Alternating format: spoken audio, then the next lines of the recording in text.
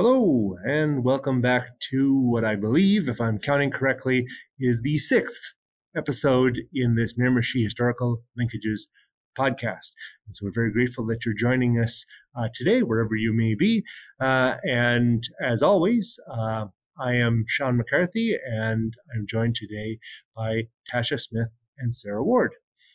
And so last week we talked a little bit about our time with Steve Heckbert and the beads, the porcelain beads that he showed us, and all the stories that surrounded them. So today we're kind of in a not dissimilar vein. We're starting to talk a little bit more about oral history and oral traditions, and we'll be doing this for the next couple of episodes. So you've got to look forward to. When I guess maybe to kind of start off with, I think very often in a time where so much is recorded, in this day and age, where, whether it's written or it's recorded or, again, and presented as you're watching this right now, we often wonder where oral history kind of fits in this digital world, and how it's kind of grown and changed and adapted.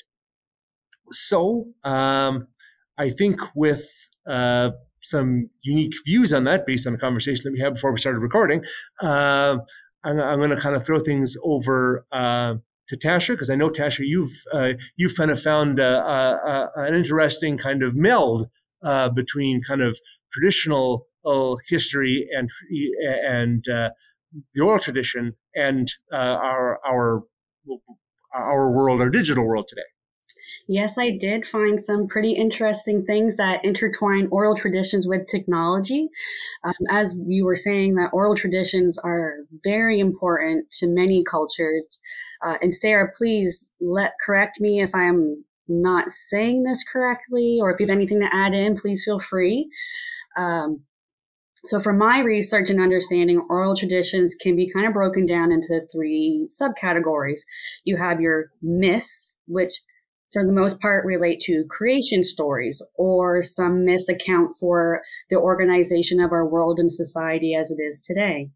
Then we have legends, which relate mostly to particular places. They're most important for linking the people with the land, legends are. And then we have folklore, which folklore are usually used for more moral or social lessons for younger people, or just for amusement on those long winter nights, or it could be any night really.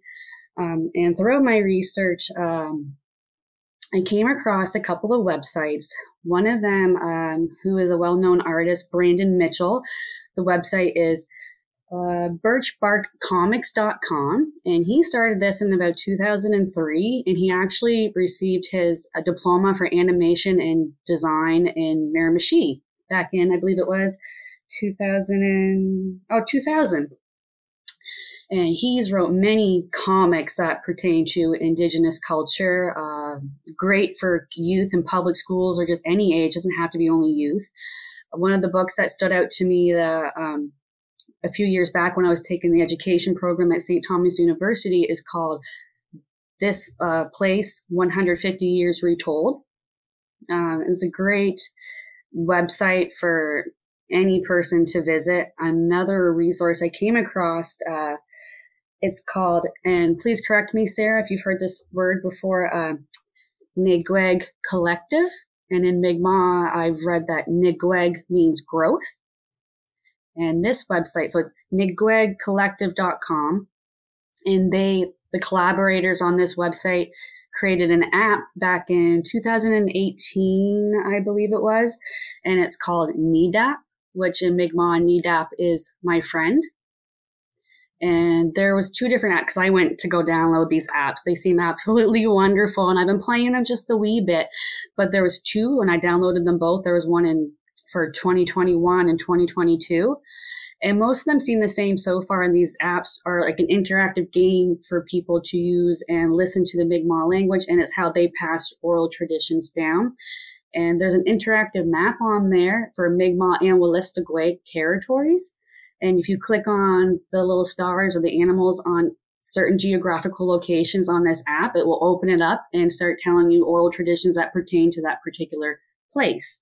Because as we know, or most or oral traditions, when you're storytelling, the details may vary and change depending on the community and the person explaining it, but the underlying truth, the message always stays the same. It's always passed correctly, whether your details vary a bit or not. And I noticed that for a lot of Indigenous communities, especially Mi'kmaq, Glooscap is a person, a reference in pretty much almost every folklore that I've come across. If it's not about Glooscap, it's about his extended family or the animals and the lessons that Glooscap wants to teach to our people. The app is called NEDAP Legends of the First Nations. That's the full name. So if you go to your Play Store, your App Store on your phone or iPad, and that one, from what I've found out, it's located in Red Bank. And I was kind of surprised because I've been going up there for a few years and I haven't heard about it. So I definitely am going to dive more into there. I even called my mom this morning. I was like, keep your ears open. Please, I'd like to learn more about this and kind of, make more people aware of it. I think it's a wonderful app, and for it to be out since 2018, it's like 2020 now, so 4 years already. My first time coming across it the past week. That's what I love about, digging into everything. Be perfect opportunities for me to pass it on to maybe like an Acadian or a Gaelic apps. It'd be cool to find some of those out too. Yeah, and I mean, if our listeners, our viewers may have some ideas about, some of these things, please do feel free to let us know, to reach out in the comments below, or to shoot us an email. It's linkproject@beaubearsisland.ca. And like I say, maybe let us know about other things, websites, apps, things of this nature that might help us, kind of reconnect with that oral tradition in kind of, I guess, I don't want to say more modern, but maybe more digital ways. So. I'm really happy to see that all these creative minds getting together to create new opportunities and innovating to keep up with our modern times, as you were saying, Sean, because it is really hard to take a culture that's so used to producing information or passing knowledge on for generations only orally to transferring over to written. When I was kind of researching, I came across, and it reminded me of what my professor used to say when I did my BA degree. And he said that Mi'kmaq symbols are best represented by referring to them as, I might pronounce this wrong, ideograms, instead of hieroglyphs, where hieroglyphs refer to Egyptian writing, that the glyphs pertain to a word, where did I write that down? A word, a syllable, or a sound. And when you do that, if you refer to it as the hieroglyph, it misrepresents what Mi'kmaq people are really trying to say. So by referring to it as an ideogram, it's a more appropriate term, because each character, it says, represents a concept which may be orally expressed with one or many words, which makes sense because Mi'kmaq have many ways of saying something depending on how you're trying to say that, if that makes sense. Does that sound accurate, Sarah, from what you've learned over the years? Yes, I think it's most in First Nation language and culture. When we speak, our words are animated. So like storytelling, when we talk about give out information, you can visualize your words in action, doing things. So when you said that about Red Bank having that NADAP, I think you say, I'm not making myself, I'm just this, I try to pronounce the words right too. Anyway, the website, I'm thinking like, that's nice because it actually is bringing life not only to the legends and the story, but it also gives life to the language and the environment, like, the people that live there, the history. So it's bringing it all out, and I think that's very, very interesting. It's the first time I heard about it too. And where I work with the young people in school districts, I said that would be a good resource to look at. And you actually did me a favor, but show me something that I could put it to use. And I was we were at Dr. Logier Junior High this week, my husband and I, and we listened to the young people write their stories of Halloween, right? The story, their scary moment stories. And the young people are very creative. So there's certain stories that were set there. And there's one young guy that I watch. He's very detailed in his stories, and he gives all this emphasis in the presenting his stories. So after we talked about stories, when they went over the stories, and I caught myself talking about our group here, Membership Heritage Link, and I said, there's stories, we look for stories there. I said, it would be nice because you are young people. I said, you were born fresh here on the Membership. I said, it would be nice to talk to your parents, your grandparents, to document some of those stories that you can save for your generation, for your family, for your community. I said, finding histories in history book is good, but we also need to look at and give credit to the historians in our community.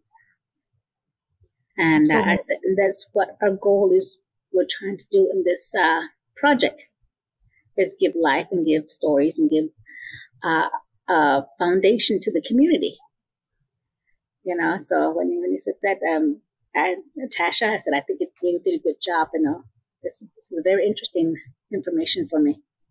Good. I'm so happy to help. That makes my heart so happy to know that it can help other youth in the schools that you work at. I'm so glad I came across it. So which organization, Red Bank, is it from? Do you know? Well, that's the thing. That's why I called my mom up this morning. I was like, what's going on? But the address, it said 2114 Micmac Road, Red Bank First Nation. So my mom's like, your aunt's 2100 or something. I was like, well, so we were trying to calculate in our head all the people we know go along that road and where it would sit. My mom made a comment that it may relate to Jordan's principal address in that area, but I'm not quite sure. But if you find anything, Sarah, send me a message and I'll do the same for you. yeah, maybe we'll have them come on as a guest. Oh, that's a brilliant idea. They would do a way better job, give it justice to the description of that app, that's for sure. They'll be promoting their cause, their whatever their information is. And it also gives strength to our stories and our research. Absolutely. Oh, that gets me going. I want to know about like Acadian and Gaelic ones too. I'm like, please make some apps so we can do all these apps. I was downloading a whole bunch of different language ones the other day. I was like, I better slow down. When am I going to have the time to go on all these apps? But I will make the time.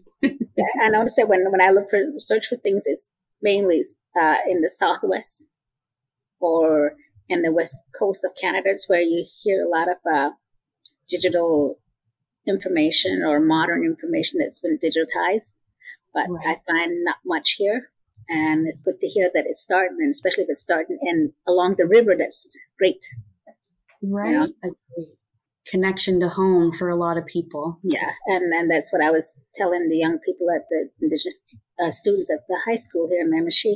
I said, you are the groundbreakers. I said, there are things that have never been done. You can do. You can give voice to certain things. I said, you can do some crafts, or you can do some like digitize. And I was telling them about a young lady there back in New Mexico, in Arizona. She was introduced to doing be the commentator for the Phoenix Sun, but she did it in Navajo. And I said, wouldn't it be nice if the Mi'kmaq students or somebody in Mi'kmaq do that same thing?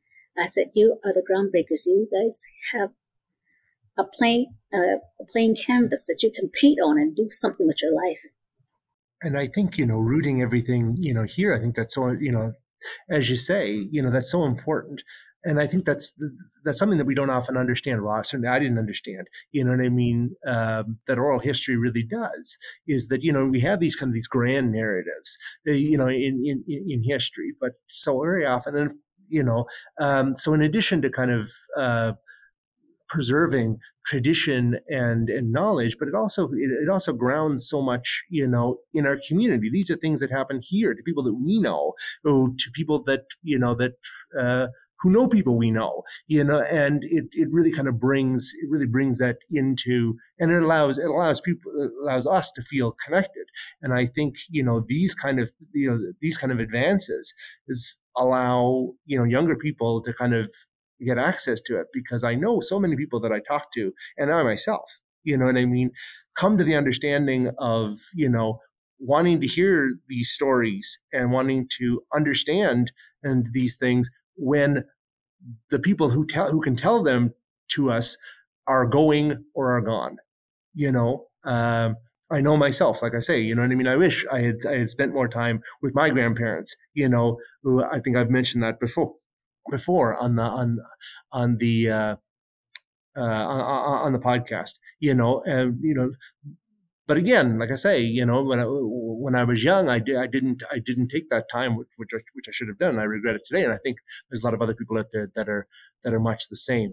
And when you were talking about kind of Gaelic traditions and things of this nature, it made me think of, I was talking to one gentleman, and he was talking about Halloween, which again, for you listeners, is coming right up for us, but by the time you're listening to this, will have already passed. But he used to talk about, that like very, very many years ago, in the oral traditions, the traditions kind of around, Halloween and it being linked to kind of All Souls and all of that. And, the idea of people would go and they would dress up as people, as ancestors. And, and the trick or treat idea was, according to this gentleman, you went to the house, and if they knew who you were, they would be rewarded. But if you didn't recognize, the people, you didn't recognize your ancestors or ancestors in the community, there was a trick that was going to come upon the house. The light of knowledge had gone. You had forgotten, your history in that way. So I find that really interesting. That, this is, yeah. So again, kind of now it's also kind of timely for us, not for you, dear listener, but yeah. That's it. That again, that it's these things, that help us to kind of remember our past and connect with it. Yeah, and another thing too, I think going back to what Ashley said about the legends, the stories, the myth of that from Indigenous perspective, we hear so much in the media, and we hear so much information about Indigenous people, about residential school, Indian day school, the 60s school. We hear a lot of that information we've given, but we're more than that. We have a rich culture. We live lives every day, and we have families. So stories like these go apps to tell the myths and the legend and story. It brings us to another level than having to relive these traumas. We have to appreciate culture and make changes. Like, our young people don't have to know what happened in the history. That they need to have the knowledge, but they don't need to relive it. They can live the happy childhood that some of us didn't have. Right. That's so true, Sarah. I agree with that. Because of course we need to focus on the traumas in order to move past it as a whole. But like you were saying, that is not just who we are. That is just a part in our story. But this other parts that we need to know about, like you were saying, is our traditions and the information we had before our traumas. We need to learn about our pre-contact and then why some of our relatives are the way they are today, if that makes sense, if that's proper wording. The reason why they make the choices they make today is because of the traumas that they went through. Having some understanding and empathy. Yes, understanding. Thank you, Sarah. That's exactly it. Having the understanding and then understanding where your roots are from, like Sean was saying, the connection you have with your ancestors and your people and in your land, the land that you travel amongst. That's where legends would come in, right? Yeah, and then what Sean said that about their recognizing your relatives with a Halloween story. Yeah. Um, in that stories that the kids were telling, I asked them. I said, "Where did Halloween come from?" I said, "Do you have your own information where Halloween came from?" And they're going on like the saint. Somebody, I'm not Catholic, so I'm not familiar with it. Some saint, which I didn't. I can't remember the name of the saint, but. And then so would that be coming from there? I said, I don't know, as I can't tell you because I'm not Catholic, so I don't know. So I don't know the history of that. And then so I told him, says, well, from my background, I said, I'm Navajo. I said, and I said, my grandfather's part Navajo, and he's Mexican. So some of those Halloween stuff comes from the Day of the Dead.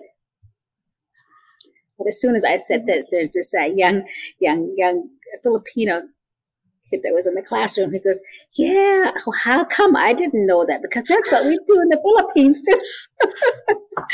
And he started telling the story, like, which was interesting. I'm thinking, like, we talk about the main foundation of cultures on the Miramichi that I guess established the Miramichi what it is today. But we're also having newcomers, right? Yes. That are moving here. So they have their story that are similar to some of the stories we have here. So anyway, but the young boy tells the story, says, "Oh yeah, I remember that. Why did I forget?" Like, he's like kind of like, so I didn't know that. But it was fun anyway. Had a good laugh. Oh. Speaking of traditions, my little one, my youngest, is going to be doing her school concert soon, and I don't know exactly what it's going to be about, but she has a line to say, and it's talking about when they're doing their little play. She's like, well, why don't we take a moment to learn about each other's traditions and whatnot? So I thought that was a really, I'm excited to see how this play turns out. I'll fill you guys in afterwards, but it just connects to like traditions right now. So I'm like, it's nice to see that public schools, even that young in elementary, are promoting different cultural traditions and backgrounds. Like you were saying, Sarah, it's just, that makes me more happy to know that. And that's what my husband says, that we never had this when I was going to school, and it's good to see that things are changing. He says some of these difference of cultures were never seen. It was just like, you learn this is what it is, and that was it. But he says, right. Him growing up here, he says, these are good changes. Very good changes. Like you said, the inclusion of everything instead of the one track. What are those called? Those little horse blinders on? Or kind of like open them up, take them right off. Well, looking at the clock here, I see we're coming up on the last few minutes of this episode. We'll be back again next week as we hear the Murac phone ring in the other room next to the office. But yeah, so we'll be back again next week to talk a little bit more about this. And in 2 weeks' time, we'll have a special guest. So stay tuned for that. But any final thoughts, Tasha, Sarah, before we draw to a close on this one? We appreciate you listening and joining us each week, or if it's your first time, thank you so much. We hope you join again. I hope you like our craziness. We actually do our work on top of our head of something we've learned or something we discovered during that week. So be patient with us. We're learning. We learn with you. This is very true.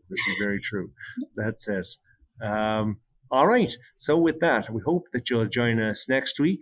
So maybe like I say, I mean, if opportunity allows, as my uncle used to tell to me an old story from my family. He used to say, "I'll tell you a story about Johnny McGorry if you promise not to speak in the middle of it." So maybe next week I will do just that. I guarantee you that the story will end much more abruptly than you think, and probably will not be satisfactory in any way. But yeah, you can stay tuned for that, and we will see you then. All the best. See you. See you.